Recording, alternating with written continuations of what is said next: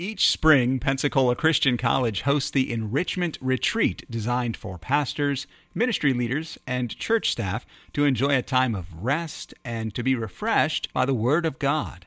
Today's message was from a past Enrichment Retreat keynote speaker. Visit enrichmentretreat.com for details or to learn more about the upcoming retreat. Romans chapter 1, I do want you to keep your Bible open, as always, and we're going to look at a couple verses together, beginning at verse number 16, just for now, but then we're going to come back to the rest of the chapter here in just a bit. So Romans chapter 1, so let's look at the very famous verse number 16, where the Bible says these words, "For I am not ashamed of the gospel of Christ." What a testimony. I am not ashamed of the gospel of Christ. Why, Paul? For it's the power of God unto salvation to everyone. Do you see that? It's the power of God unto salvation to everyone that believeth, to the Jew first, and also to the Greek. For therein is the righteousness of God revealed from faith to faith. I mean, from beginning to end, it's faith. For therein is the righteousness of God revealed from faith to faith, as it is written, and here's that great quotation from Habakkuk, "The just shall live by faith." And using these verses as my text verses, but then going back to verse 1 and bringing us right up to verse 17, I'd like to preach a message tonight entitled, "The Power of the Gospel." And Father, I do pray that you would quiet our hearts in these moments as we talk about that which is nearest and dearest to your heart, that which makes an eternal difference in the hearts and lives of people, the very reason why we're here, the commission that we have received, and collectively that we endeavor to obey. And God, tonight, I pray that you would use this time-honored passage of Scripture to grip us in some new way. I pray that as we examine a familiar road and walk down a familiar path, that you would help us to zone in a way perhaps that we've not done so before. And I pray that your Holy Spirit would do a work tonight that only he can do, a work on the inside, a work of conviction, a work of illumination, a work of equipping. Oh God, tonight I pray that you would help us for these moments just to be captured by the truth of this wonderful passage of Scripture. Would you please bless, I pray, in Jesus' name, amen. I want to talk about the powerful gospel, and I'll probably refer to it that way throughout the message, the powerful gospel. I want to show you four aspects of the powerful gospel here in Romans chapter 1. In verses 1 through 7, we're going to look at a summarization of the gospel. Because in verses 1 through 7, what we find is the Apostle Paul, as he writes this longest letter, or one of the longest letters, I'm not sure if 1 Corinthians is longer, but by words, but one of the longest letters of the Apostle Paul's ministry, he summarizes really where he's going and what the gospel is in verses 1 through 7. I want us to see that, because I think that summary is really going to help us to understand the scope of everything else we're going to say. So the summarization of the gospel, verses 1 through 7, and then we're going to look at verses 8 through 10, for just a couple minutes, not long, and we'll talk about the celebration of the gospel. Because what the Apostle Paul does is he talks about the gospel's effect on other people. And I think it's important as we think about the potential of the gospel, the people that need to be saved, the countries that need to be reached, the people in your town that need to be gathered in for the gospel's sake. I think it's important sometimes to pause and to celebrate what the gospel has already done in the lives of other people. So we'll talk about the summarization in verses 1 through 7, then the celebration in verses 8 through 10. Then I want to talk about the obligation of the gospel, and that'll be familiar ground for you and me. But starting in verse number 11 and working our way through verse number 15, I want to talk about the obligatory nature of the gospel. And sometimes we don't say enough about obligation. I think in this grace age, and it's wonderful to talk about grace, and it's wonderful to use terms like I'm grace-driven and I'm gospel-centered. That's wonderful. I'm all for that. But love and grace are not mutually exclusive to obligation. They go together. And so what does it mean to be obligated? And what is the obligation of the gospel as it comes to a preacher like you and like me, or Christian like you and like me? So the obligation of the gospel. And then finally, as we near the end of the message, we'll talk about, obviously, the proclamation of the gospel, because the gospel it just cannot be effective until it's proclaimed. And so the proclamation of the gospel is where we'll land tonight. So look, please, if you would, at verse number 1, and let's talk about what I'll call the summarization of the gospel. Romans chapter 1 and verse number 1, where the Bible says these words, Paul, a servant of Jesus Christ, called to be an apostle, apostolos, the sent one, the emissary, separated unto, now watch this, the gospel of God. Is it not interesting that the gospel is featured first in the book that Paul writes to the Romans? And so the summarization of the gospel we're about to see. But that's the way the book starts. Sometimes we think that Romans 1:16 is kind of the way by which the gospel is introduced in the book of Romans, but that's not the case. No, Romans chapter 1 through 17 is building up to this declaration by the Apostle Paul to say, hey, I'm not ashamed. And that declaration is built upon all of the things that we'll talk about until we get there. So verse number 1, Paul, a servant of Jesus Christ, called to be an apostle, separated unto the gospel of God.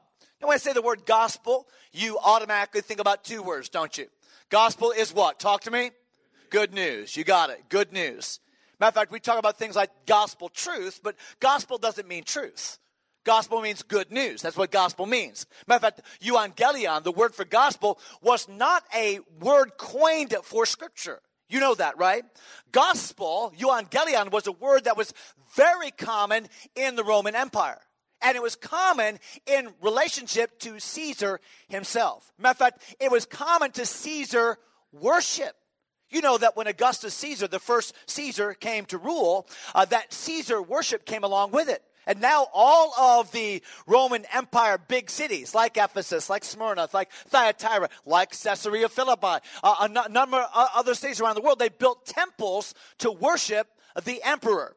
And when the emperor said anything or anything of value happened in the emperor's life, a son was born, some victory was won, then the euangelion, the good news, would be shared by a herald in all the cities of the world to say how great Caesar was and how great and awesome Caesar is. So listen to this. I read this inscription that was found in a place called PN, Turkey, back in 6 BC. It was on a government building. Here's what it says. The most divine Caesar, listen to this, the most divine Caesar we should consider equal to the beginning of all things. For when everything was falling into disorder and tending toward dissolution, he restored it once more and gave the whole world a new aura. Caesar, the common good fortune of all, the beginning of life and vitality. All the cities unanimously adopt the birthday of the divine Caesar as the new beginning of the year. Whereas the providence, which has regulated our whole existence, has brought our life to the climax of perfection in giving to us the Emperor Augustus, who being sent to us and our descendants as a savior, has put an end to war, has set all things in order, and whereas having become God manifest, Caesar has fulfilled all the hopes of earlier times. Does that sound vaguely familiar to some other king? Does that sound vaguely familiar to some other gospel? Yeah, that was the context for the word gospel. So understand that when Jesus, or when John the Baptist came preaching the gospel of the kingdom, boy, that was an in-your-face message. No wonder the delegation from Jerusalem was a little bit nervous. I mean, because they had their cozy relationship with the Herods. They had their cozy relationship with Pontius Pilate. They didn't want to upset Rome. And now some vagabond preacher is saying there's a new herald. There's a new euangelion. There's a new kingdom. There's a new king. Hey, that's insurrection. And ultimately, that was the indictment they brought against Jesus to crucify him. Was it not? And so this makes a whole lot of sense. Now understand that Paul is writing Rome. He's writing the people in Rome. They live in the very seat of it. They live in the lion's den. They're there where Caesar does his stuff. And he's saying, listen, I want to talk about the good news. Not the good news about what Emperor so-and-so did. Not the good news about what Emperor so-and-so is going to do. But the good news about the King of Kings, the Lord of Lords, Jesus Christ. That's a good way to get yourself killed. By the way, it did get him killed. So understand the gospel in miniature in verses 1 through 7. What do I see? I see at least 4 aspects of the summarization of the gospel. First of all, I see the servant of the gospel. Do you see that in verse number 1? Paul, a servant, a doulos, a bondslave of Jesus Christ, called to be an apostle separated unto the gospel of God. So Paul, I am a servant. That's the way I view myself. I have been saved, I have been made free, I've been set at liberty, and now I choose to be voluntarily the slave of Jesus Christ. By the way, that's your prerogative as well. You're saved, you're free, but you're free to serve. You're saved, you're free. Only use not your liberty for an occasion of the flesh, but by love serve one another. That's exactly what Paul did. I know who I am. I wonder tonight, do you know who you are? Because your identity will drive your behavior. Do you know? Do you remind yourself, hey, I am a servant of God. I'm a servant of God. I'm an apostle. I've been called of God. That's why I'm separated unto the gospel of God. God has given me this special assignment to be a curator of the good news of Jesus Christ. That's my job. And don't you like that term, separated unto? Because separated unto really connotes the idea of Pharisee. It's the same root word. And what was Paul? He was a Pharisee of the what? Of the Pharisees. But if anybody was a separated one, it was the Apostle Paul. He didn't do that. He didn't do this. He did that. He was fastidious about keeping the law of God, was he not? And so now he's saying, listen, I was separated from, but let me tell you what defines my life right now. I'm not defined by what I'm separated from now. I'm defined by what I'm separated unto. My whole life is about the gospel of Jesus Christ. But what a statement. By the way, that's you. And that ought to be me. The servant of the gospel. But watch this, number 2. Not only do I see the servant of the gospel, I see the source of the gospel. The Bible tells us right here in verse number 1. Paul, a servant of Jesus Christ, called to be an apostle, separated unto the gospel. Now watch it. Don't miss the prepositional phrase, of God. That's big. You know what that tells me where the gospel comes from. And sometimes we give God the Father a bad rap. Sometimes we kind of create this tension like, Jesus really loved people, but God's really mad at people. Jesus really wants to save people, but God really wants to lightning bolt people. Is that what the Bible teaches? Not at all. For God so loved the world that he gave his only begotten son. And so, no, this was God's plan. God had the plan for the gospel. The gospel was not man's invention. Man couldn't have invented that. And the gospel wasn't God putting it was the triune God's plan for you and me. And want to understand the Bible in 4 words? We understand the Bible in 4 words. Creation, chapters 1 and 2 of Genesis. The fall, that's 1 chapter. It didn't take as long, right? Creation, the fall, and then all the way back here, Revelation 21, 22, consummation. What's in the middle? Redemption. Redemption, that's the story of the Bible. The story of the Bible is God's redemptive plan. That's the story of the Bible. Creation, fall, there's culmination. There it is, of all things. But in the middle, it's God's progressive revelation of himself. Search the scriptures, for in them you think you have eternal life, and they are they which testify of me. And beginning at Moses and all the prophets, he expounded unto them in all the scriptures the things concerning himself. Lo, in the volume of the book it's written of me, Jesus said. The whole story, it's about him. Hey, I love you. I'm going to save you. I'm going to make a way. It's all about the gospel. So who's the source of the gospel? God is. God is the source of the gospel. I am the servant of the gospel. God is the source of the gospel. But number 3, what is the subject of the gospel? I think you know. Jesus Christ. The subject of the gospel. Jesus is the gospel personified. We know technically the gospel is the good news that Jesus died, that he was buried, that he rose again, according to the scriptures. Paul taught us that in 1 Corinthians chapter number 15. And so who is the subject of the gospel? Jesus Christ. It's all about Jesus. It's not a creed that we quote. The gospel is not a statement of faith that we sign. No, the gospel is an event that happened that involved a person who died for you and me in my place. That's the point. And so the point of the gospel is that there's a servant, that's me. And a servant's job is just to tell it. It has a source, and that's God. But the subject of the gospel is none other than Jesus Christ. And watch what it says about Jesus in verse number 2. First of all, in verse number 2, parenthetically, the gospel was promised afore by his prophets in the Holy Scriptures. So this was the plan of God. We talked about that. But watch verse number 3, the subject concerning his Son, Jesus Christ, our Lord. Now watch what the Bible says about Jesus.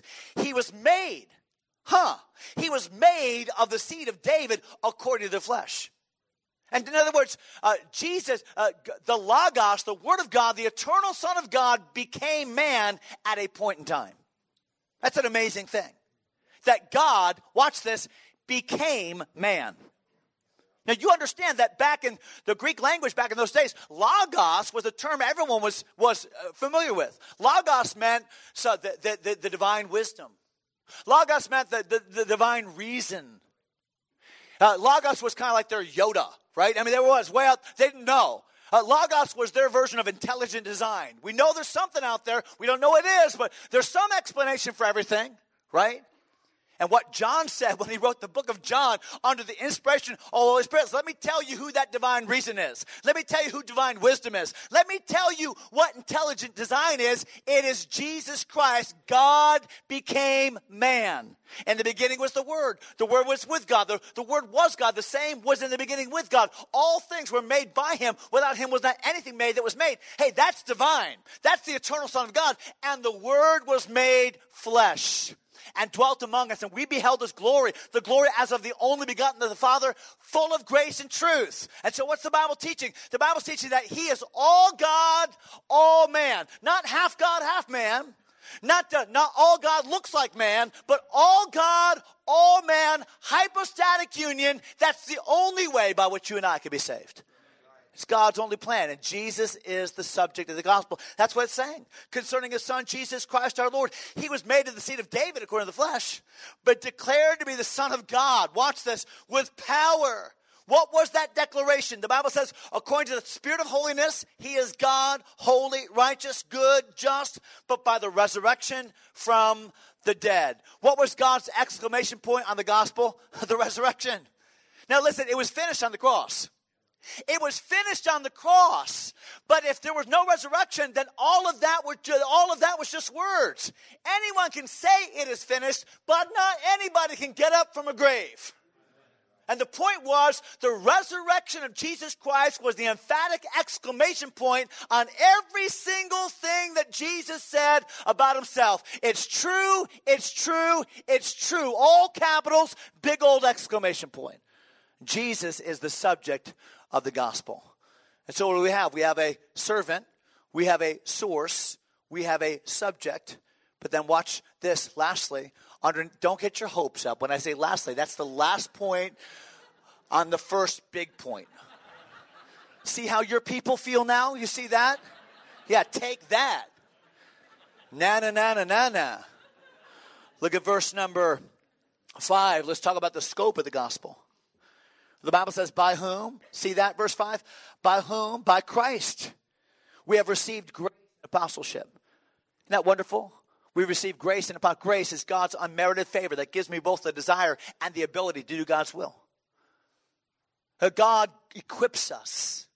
God equips us, but then he calls us. See, grace without apostleship is like a river without borders, without banks. But apostleship without grace is like banks with no water. No, God gives us equipping and he gives us a calling. And the Apostle Paul said, he gave me grace and apostleship for obedience. And not just me. He says we. The Apostle Paul's writing from Corinth. He's got a group of people with him. They've gathered some money to take to the poor saints at Jerusalem. They're on the third missionary journey. They're going to make their way down to Jerusalem. I'm going to stay there for just a brief period of time. He says in Romans 15, pray for me that things go well and that I don't get in trouble and nothing bad happens and I can get to Rome quickly. Guess what? They must not have prayed because it didn't work out that way. I mean, they went to Jerusalem, and he got arrested, and he got falsely accused, and he was in Caesarea for 2 years, and finally he appeals to Rome and to Caesar, and he gets on a boat, and shipwrecks and snake bites, and 1 year later he finally gets there. And when he gets there, he gets under house arrest for 2 years. And things don't always work out the way you think they're going to work out, right? What's the point? The point here is God is at work, and the grace and apostleship for obedience to the faith among all nations for his name. There's the scope of the gospel. There's the scope of the gospel. That God wants us to be obedient to the faith, the body of truth that we've received. Have you received a body of truth? Do you know that Jesus Christ is the Son of God? Do you know that the Bible is true? Do you know that heaven is real? Do you know that the gospel is powerful? Do you know that? Have you received a body of truth faithfully handed down to you by others? Then you have to obey that body of truth. And obedience to the faith is an obedience to tell other people. So the scope of the gospel is obedience to the faith among all nations for his name. That's why you have a missions program. That's why you spend money you don't have on missions conferences. That's why you take missions trips, and that's why that's why Brother Dwight and others that are going to the 1040 window, we do the best we can to help them. Why? Because the Bible says, among all nations, among all nations. That's the scope of the gospel, till everyone is heard, till everyone is heard. Go ye therefore and teach all nations, baptizing them. And so, obedience to the faith among all nations, but here's the big why. We talked about what, we talked about where, but here's the big why. For his name. Do you see that? Don't miss it. Verse number 5 rather. For his name. That's the scope of the gospel. That's what keeps us going. We do what we do, not for Twitter likes. We do what we do, not for Facebook follows. We do what we do, not for handshakes and backslaps. We do what we do for the glory of Jesus Christ. That's why we do it. And so that's the scope. The scope of the gospel is there's still people that need to be saved. There's still people that need to be reached. And until that happens, let's stay at it. It's a summarization of the gospel. Look at verses 6 and 7 to wind up this first point. Among whom are you also the called of Jesus Christ? Don't you love how the Apostle Paul does that? He said, by the way, you're in too. By the way, I'm talking to you too, he said. Hey, this is my call. This is the scope of my calling. And this is what we're doing. And this is what we understand. But by the way, you've been called to. And verse number 7. To all that be in Rome, beloved of God, called to be saints, grace to you and peace from God our Father and the Lord Jesus Christ. The summarization of the gospel. Consider this number 2 tonight real quickly. Not only do I see the summarization of the gospel, but I see the celebration of the gospel. And I love this. Just a little parenthetical thought in my message, verses 8 through 10, what I'll call the celebration of the gospel. Would you look at it, please, in verse number 8, where the Bible says first. I love words like that because that helps us to understand priority in writing. First, the Apostle Paul says, first, I thank my God through Jesus Christ. But watch now the subject of his thanksgiving. I thank my God through Jesus Christ for you all. So specifically, Paul, what about the Roman believers are you thankful for? Well, he tells us that I'm thankful, verse number 8, for you all, that your faith is spoken of throughout the whole world. I love that. I'm thankful that your faith is spoken of throughout the whole world. Now, he's got a lot of things to talk to them about. I mean, this letter is full of doctrine. We know that. Chapters 1 through 11, all the indicatives, and chapter 12 through 16, all the imperatives. And we know that for a season, all the Jews were expelled from Rome. And when that expulsion took place, that's by the way, when Priscilla and Aquila met Paul in Corinth. And now you've got a church in Rome that doesn't have any Jews in it. So it's going to kind of adopt more of a Gentile kind of feel in the church. And then the Jews go back to Rome after 5 years. They don't feel at home in their church. A little bit of a schism. Where is the union between a Jewish and Gentile body? I mean, Paul has got some work cut out for him in this letter. But before he goes down any of those roads, he says, I just want to intentionally express my gratitude for the fact that your salvation testimony resonates. You know, sometimes in our churches, we got a lot of ground to cover. Sometimes in our church, we don't have enough services in a week to cover all the things. Man, we got to do another thing on child rearing. Believe me, we need to do another thing on, did you see those? Do another thing. We got to do another thing on marriage. We got to do another thing on finances. I mean, we have all these subjects and all these topics, and I want to be in an Old Testament book, and I want to be in a New Testament book, and I can do some of the teenagers, and sometimes we just kind of have all these things we want to do, and if we're not careful, we get to a place in our ministry where our people kind of never measure up, right? And sometimes we just need to stop and say, I'm grateful for your story in the gospel. I'm grateful for the fact that your faith resonates. There's a man in our church, he just moved. His name is Grant. And Grant's a blessing. He comes in, he can't always come, he's very disabled. He'll come in his wheelchair and sit in the back. And I always make it a point to go to Grant. Now, Grant told me one day early on when I first met him, he said, Pastor, I really can't do anything. Can't do much. I just try to come to church. I kind of feel like a bump on the log. And I knew he was struggling with that. And so I make it a point when I see Grant at church, and he just moved, so I don't see him anymore. But every week I'd go back and say, Grant, let me tell you something. You preach a sermon every week, and it's loud. It's loud. And people walk by you, and they see your faithfulness, and they see your love for Christ, and they see your testimony. They see, hey, I'm telling you, Grant, your words don't resonate, but your faith is screaming loudly. People need to hear that. The Apostle Paul wrote the Thessalonian believers, and he was worried about them. And Timothy had gone up to visit, came back down, said, they're doing great, Paul. Paul said, I know. I know. I've been down here in Corinth. Everyone that's coming through town has said, hey, those people up in Macedonia, they're having revival, and it's starting with that church at Thessalonica. Hey, your faith is sounding out all throughout all of Macedonia, and indeed more and more. That's what, hey, listen, when people's faith resonates, tell them. Celebrate that. Paul's celebrating the gospel and the lives of these people. I think he expresses his gratitude in three ways. Let me just mention them. I think, first of all, he expressed his gratitude by way of affirmation. By way of affirmation. He affirmed the fact that their faith was making a difference, so they wouldn't have known. They weren't in Corinth. They weren't traveling like the Apostle Paul. They were there at the capital city of Rome. They didn't know, but people go to Rome and people leave Rome. And Paul began to hear things like, wow, these people that just traveled from Rome, they've been influenced by those Christians in Rome. And these people that I just met at Miletus, or I met at Philippi, these people I met way down in Syria. But I tell you, they're telling me all about these people in Rome that made a difference. I'm telling you, Roman believers, keep at it. You're making a difference. People need to hear that. People need that affirmation. But not only did he give them affirmation, I think he gave them a word of clarification. And look at verse number 8 again, where he said, first, I thank my God through Jesus Christ for you all. You know, it's easy sometimes for us to take the credit, isn't it? Sometimes it's easy for us to say, boy, I'm really grateful that, you came to my evangelism explosion class where I carefully taught you, and I'm glad that you're behaving a little bit more like me now, right? If we're not careful, we can become very man-centered in our ministries. The Apostle Paul was always careful to put in the qualifiers, always careful to put in the qualifiers. I thank my God through Jesus Christ for you all. Hey, I know where my bread is buttered. I know who's doing the real work. I know that I'm just a tool of his. Hey, I get it. And while I affirm you, I want to clarify this is God's work, not mine. This is God's work, not mine.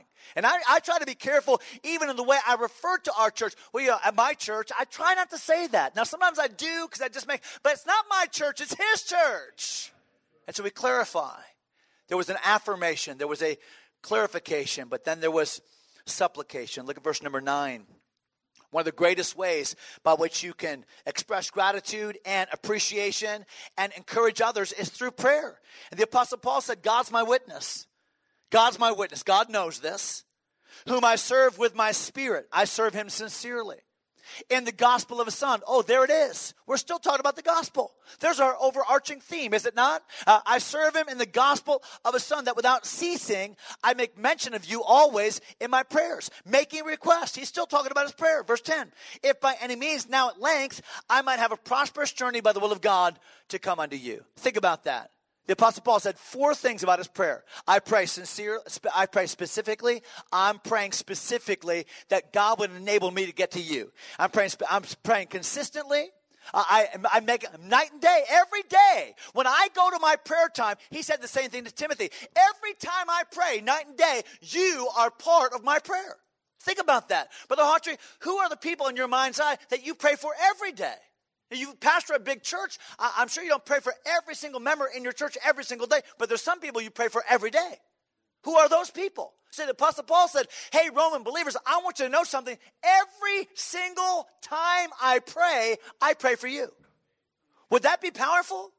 That's like Jesus saying, Peter, Simon, Satan has desired to have all you guys, that he may sift you as wheat, but I'm praying for you, Peter, that thy faith fail not, and when thou art converted, strengthen the brethren. Sometimes people just need to know that we're praying for them in the power of the gospel, and that's what Paul's doing here. It's an encouragement. The affirmation, it's an encouragement. The clarification, it's an encouragement. This is not just a business. This is not just a CEO making a difference in an employee's life. No, this is God using Paul to make a difference in your life. And I'm praying for you specifically and consistently. I'm praying for you. I'll tell you the third one as soon as my iPad cooperates. There we go. I was so afraid of technology. How many of you still use like a paper outline? It's just safer, isn't it? And then I used the iPad. The first time I ever used an iPad, it crashed on me. It's like, I don't know, in the body, out of the body, I cannot tell. I mean, I don't know what I said that day. So now I just wing it, Specifically, consistently, sincerely, I serve him in my spirit. That's true worship, by the way, spirit and truth. Now, I'm in. This is me. From my human spirit, I'm in. I love people. I love God. It's sincere. It's specific. It's consistent. It's practical. You know what my prayer is? Lord, help me get there quickly. Now, Lord, I'm according to the will of God, he said. And it's a good thing he added that caveat, because the will of God was he got there a lot slower than he wanted to. Right? The Bible says, if the Lord will, we shall live and do this or that. He knew that. He wanted to get to Rome quickly, but God had him witnessing to Felix and to Festus and to Agrippa and to Centurion on the boat and the people on the island with the snake. And the snake might have even got, I don't know. I'm just saying that God has a different plan than you do. The point is he's praying. And that is an encouragement to the people for whom he's praying. And when it comes to praying for people, let me just say this. Number one, pray for people. Don't just tell them you're praying for them. That's a mistake we all make. Pray for people. But then pray for people and tell them that you're praying for people. My favorite story about that is a guy that I met years ago. And he came to our church in Connecticut. We started a church in Connecticut called Foundation Baptist Church. It was a upper room church. I mean, there were like 30 people in the church. A little sandwich board sign that I had painted myself. It looked awful, okay, but I couldn't afford any more plywood, so that's the sign we went with. And mission. As soon as you're a church, you missionaries, thank God for you, but you have a sixth sense. Okay? Like, the church starts, you called me the next day. Can I have a meeting? So I'm like, yes, you can have a meeting. So this guy called me as a Filipino pastor from the Philippines. And his name was Brother Vic. And Brother Vic had the most effervescent personality of anyone I ever met. He talked like this. My name is Brother Vic. I am on go for the gospel. I mean, he talked like that in normal conversation. So he's talking to me on the phone. I'm holding the phone out here. I said, yeah, sure. That's back when phones had a cord attached to them. I'm like this. So, hey, Brother Vic, we don't have a big church. We want to come preach. Do that. So he came that night to preach. There were maybe 20 people in church. Maybe not even that many. And Brother Vic is like Billy Sunday and the squirrel on Over the Hedge, like together. Like he is running back and forth, on go for the gospel. He's preaching. We had a great service. After the service, we went out to eat. I said, well, I'll probably never took a love offering, but we didn't, couldn't take him on for support, so he just left. And years later, I'm in my office in Pennsylvania, pastoring in Pennsylvania. I get a phone call, and the secretary intercoms me, Now, again, if you're like under 40, I don't even know how to explain what an intercom is. It's kind of like anyway. So I got intercom and said, hey, you got this guy on the line wants to talk to you. I said, well, sure. So I put on my pastor voice. This is Pastor Skelly. Hello, Pastor Skelly, it's Brother Vic. I said, I knew who you were. Okay. Here's what he said. He said, how is Wanda? Well, Wanda's my wife. I said, well, Wanda's doing great. Yeah, Wanda's doing great. How about Nathaniel? How is Nathaniel doing? Nathaniel's my oldest son. Nathaniel's doing great. Thank you for asking. And Joshua, how is Joshua? Joshua's my second son. Joshua's growing like a weed, Brother Vic. Thank you for asking. And Caleb, how is Caleb? I'm like, Brother Vic, you have an amazing memory. And I'll never forget what he told me. He said, no, Brother Skelly, I don't have a good memory. I pray for you and your family every day. Well, you want to talk about an encouragement. That happened 25 years ago, and I'm telling you in Pensacola, Florida, about a guy named Brother Vic, who might not even be alive today, an older man, because of the difference he made, just saying, I pray for you every day. So pray for people and tell them you're praying for them. Both of those are important. The celebration of the gospel. Watch this, number 3. Not only do I see the summarization of the gospel, and then the celebration of the gospel. Notice with me verse number 11. We'll move a little bit more quickly here. Verse number 11. Where the Apostle Paul says, I long to see you. I can't wait to meet you guys. I long to see you. And here's why. That I may impart unto you some spiritual gift. I want to be a blessing in some spiritual way. Not just physically, not just emotionally, but I want to be used of God to make a difference in your life spiritually to the end that you may be established. I want God to use me to equip you, to foundation you more solidly in the gospel in which you already stand. Verse number 12. That is, that I may be comforted together with you by the mutual faith, both of you and me. Hey, I want us to have the same walk with God. I want us to have the same passion for souls and passion for Christ. I want there to be a mutuality to our practice of faith. Verse number 13. Now, I would not have you ignorant, brethren, that oftentimes, there's been a ton of times that I purpose to come to you. There was this one time I booked the tickets, and I had to cancel them last minute. Other time, I can't count how many times I wanted to come see you, but every single time something got in the way. I was let hitherto. Something hindered me. Watch this, that I might have some fruit among you as among other Gentiles. But I've always wanted to come. I've always wanted to see God do a great work there. I've always had, it's been a passion in my heart. For whatever reason, God has not allowed it yet. Verse number 14. And he gives now the reason why this obligation is so heavy on his heart. But don't miss it, verse 14. Because verse 14 is that introduction of a thought. Verse 14 is a clarification of what we've already been talking about in verses 11 through 13. He said, I'm debtor. So you're probably wondering, we don't even know this guy, Paul.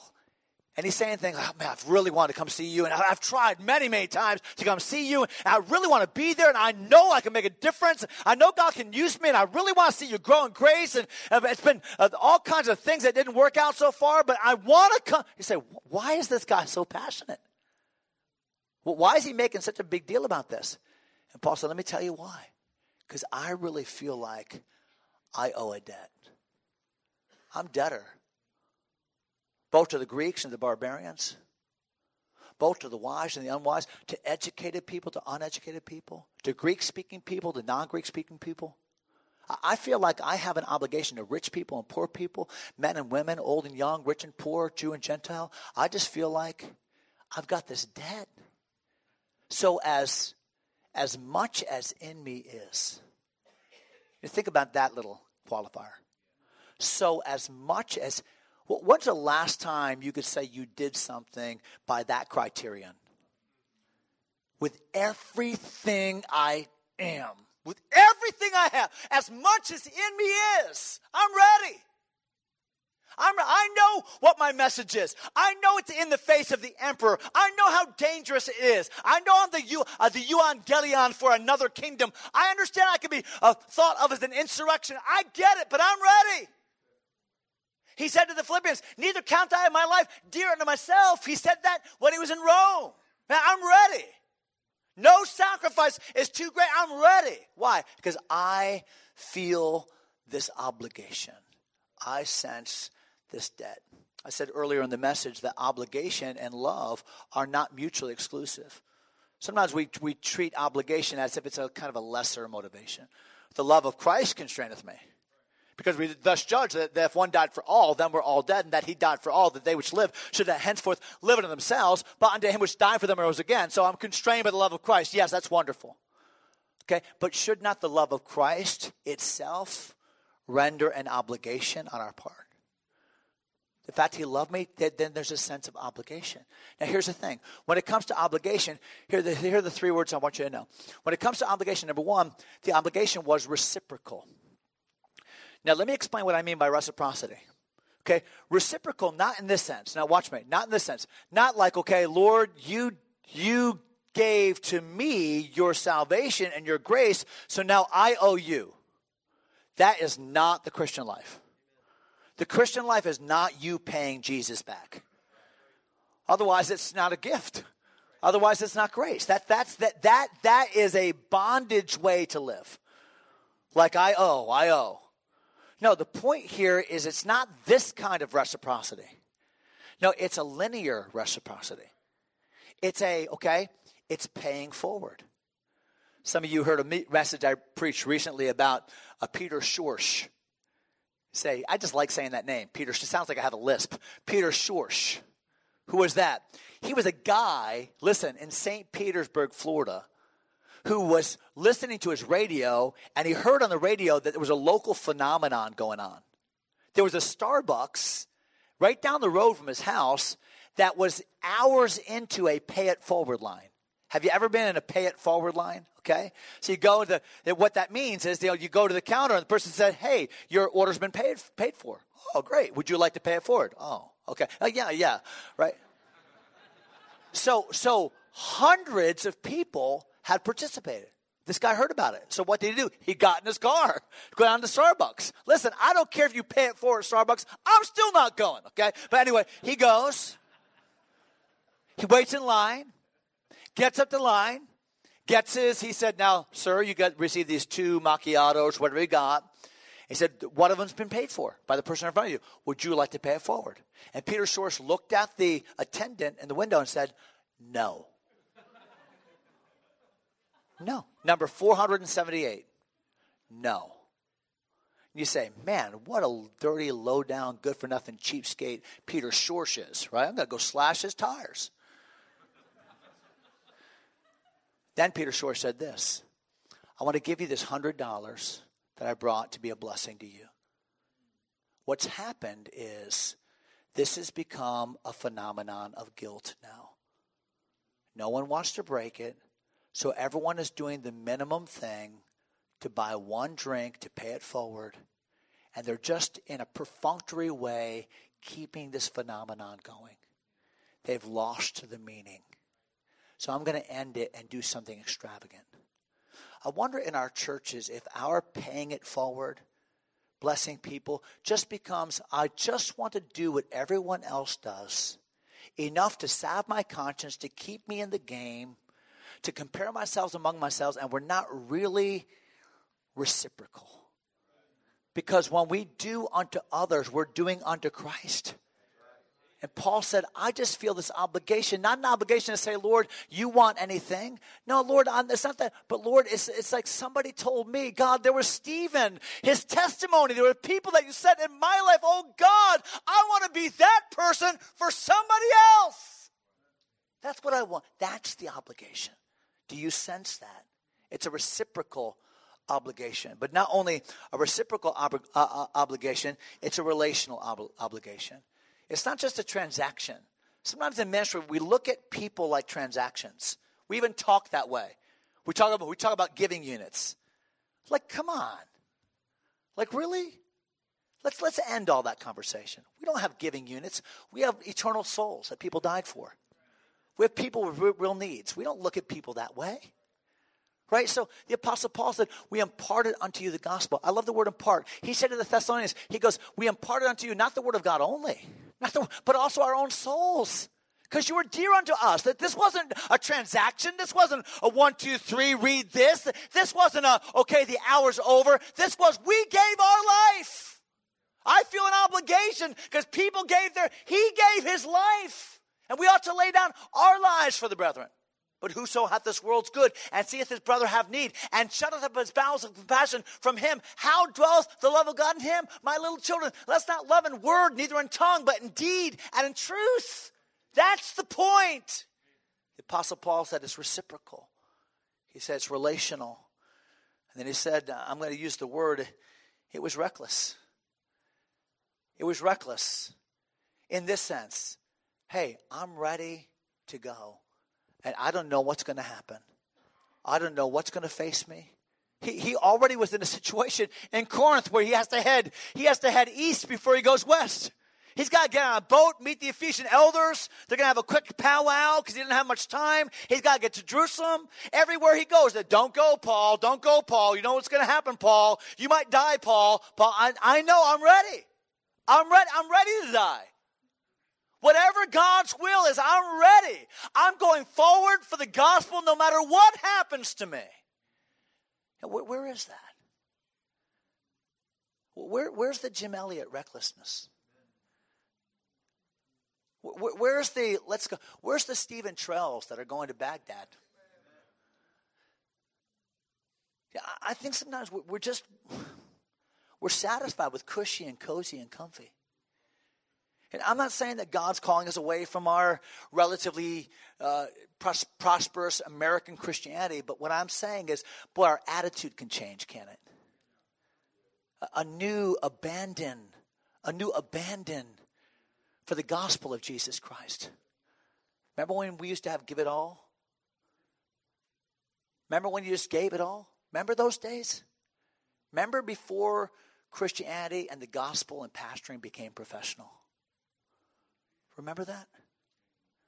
But God help us not to be professionals. So it's reciprocal, it's relational, it was reckless. And then finally tonight, you've listened well. I've gone too long, but let me just finish it out.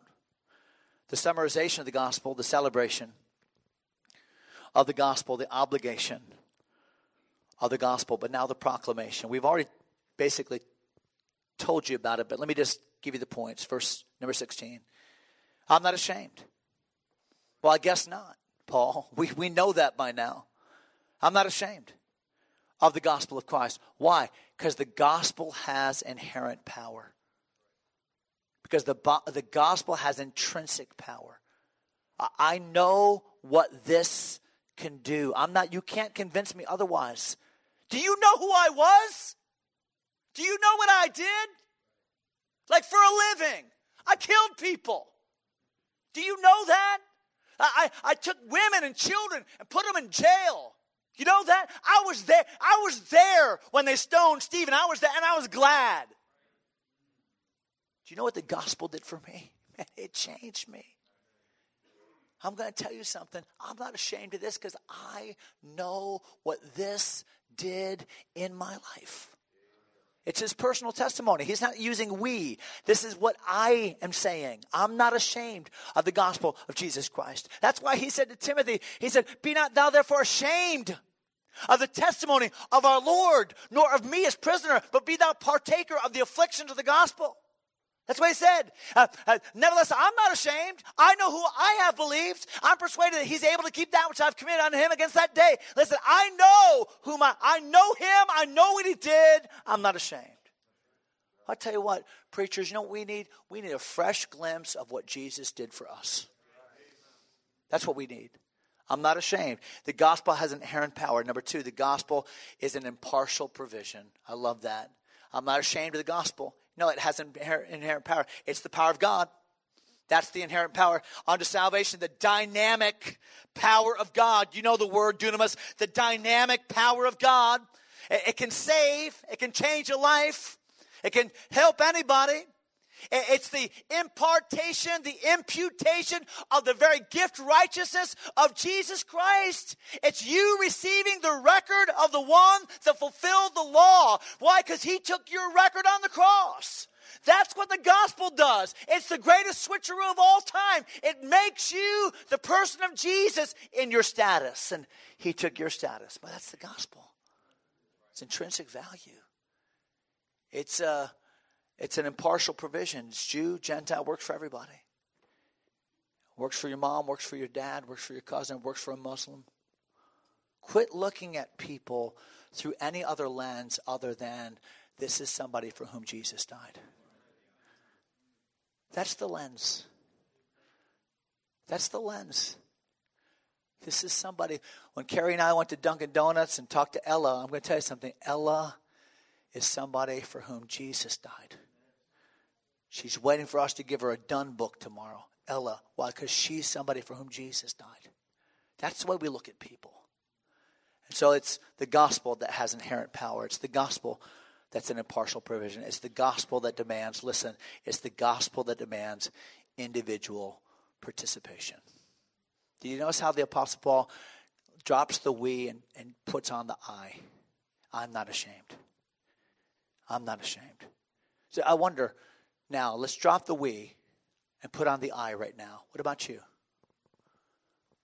You say, well, I'm not ashamed. I would talk to anyone about Jesus. Yeah, but do you? Because being ashamed is not an attitude, it's an action. But do you? I read the interesting story about Matthew Emmons. Maybe some of you have heard the story of Matthew. He was an excellent sharpshooter, Olympian. He actually competed in several different Olympics. He went for the first time in 2004 to Athens. He was doing this sharpshooting where it's called the 3 steps. One, you kneel, and then one time you stand, and one time you're on your belly, and it's just sharpshooting. Amazing. And I read a little bit about how they do it. They actually fire the gun, some of you hunters probably know this, between heartbeats. It's amazing that the precision. This guy, 23-year-old accountant, was the best of the best. Everybody said, this guy's the best of the best. And as it would turn out, he got to the final round, and he was so far ahead, it was just a foregone conclusion that Matthew Emmons was going to win the Olympics. And sure enough, he got down to his position, he aimed and fired and hit the bullseye. Thought, I've won the Olympics. But the score didn't come up immediately, and he noticed there was a little bit of a discussion and some hubbub going on, and he thought, what's happening? Finally, there was a discussion, and he was brought into, and he said, Mr. Emmons, we're really sorry to inform you of this, but you shot at the wrong target. The targets all have a number, and he hadn't done this since he was 14. He always would scope the number on the target and then drop down to the bullseye and fire. For whatever reason, he just aimed at the target next to his. And while he hit the bullseye, listen to me, it was the wrong bullseye. And he lost. You know, I think we are collectively a talented group. I think collectively we're a professional group. I think collectively we have some skills that we've developed. But I wonder if we're shooting at the wrong target. I wonder if the bullseye of the gospel is not the target we've been shooting at. And maybe a reaching out conference is really not about how we're going to mobilize our church to reach out. Maybe a reaching out conference needs to be how we mobilize our heart to get right with God and model what it means to win people to Christ again, not being ashamed of the gospel. You've been listening to a message from the Pensacola Christian College Enrichment Retreat. You're welcome to pass this message along to others, but we ask that you do not charge for it without written permission from Pensacola Christian College. If you're a pastor or ministry leader, join us for the next Enrichment Retreat and experience a time of physical rest and spiritual refreshment. To learn more, visit enrichmentretreat.com.